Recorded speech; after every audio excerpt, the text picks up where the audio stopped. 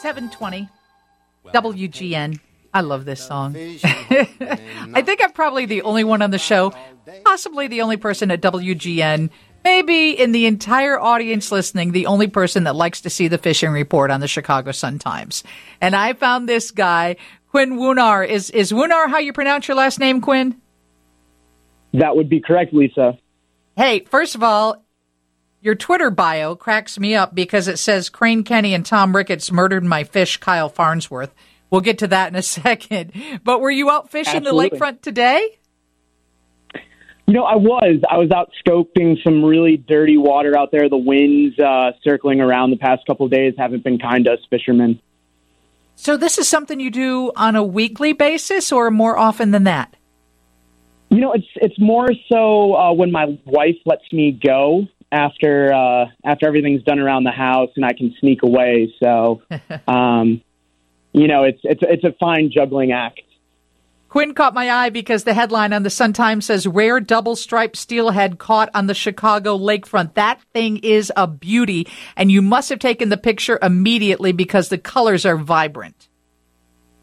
Yeah, you know, Lisa, it was definitely a rare catch, and I love Dale's writing so much. I've been reading it since I was a kid.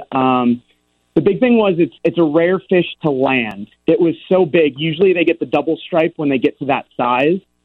And on the Chicago lakefront, not only to hook one up, but to actually catch and land a steelhead from shore is actually very, very difficult. So I think that's where the rareness comes into play.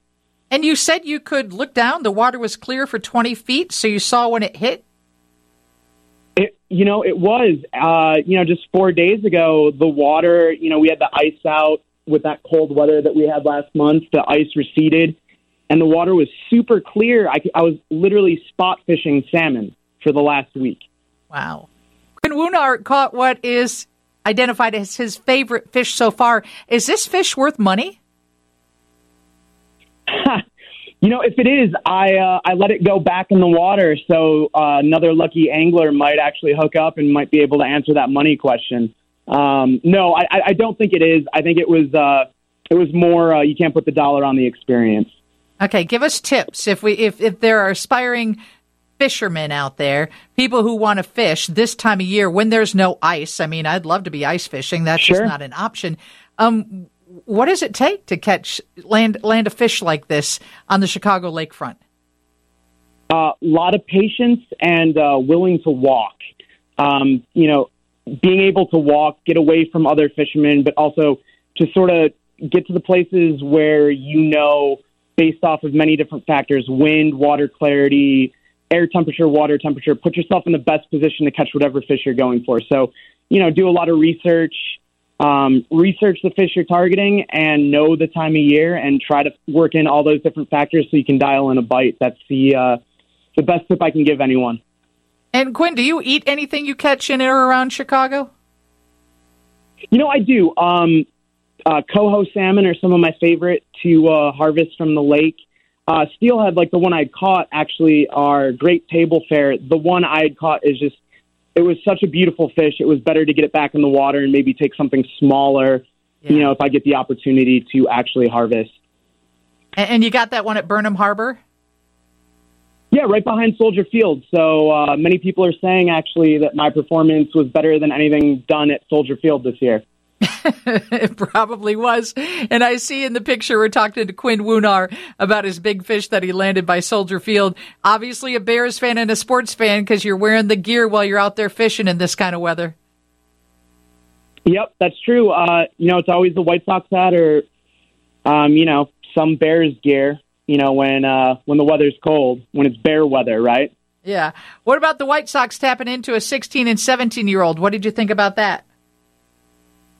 I thought it was great. Anytime you're able to get younger folks into the game, I think more eyeballs on the sport. That's how they're going to get more people at the cell, right? Okay, Quinn, now tell me, what does your, and I hope this isn't like nasty or not appropriate for the air in any way, but what does your Twitter bio mean by Crane Kenny and Tom Ricketts murdered my fish, Kyle Farnsworth?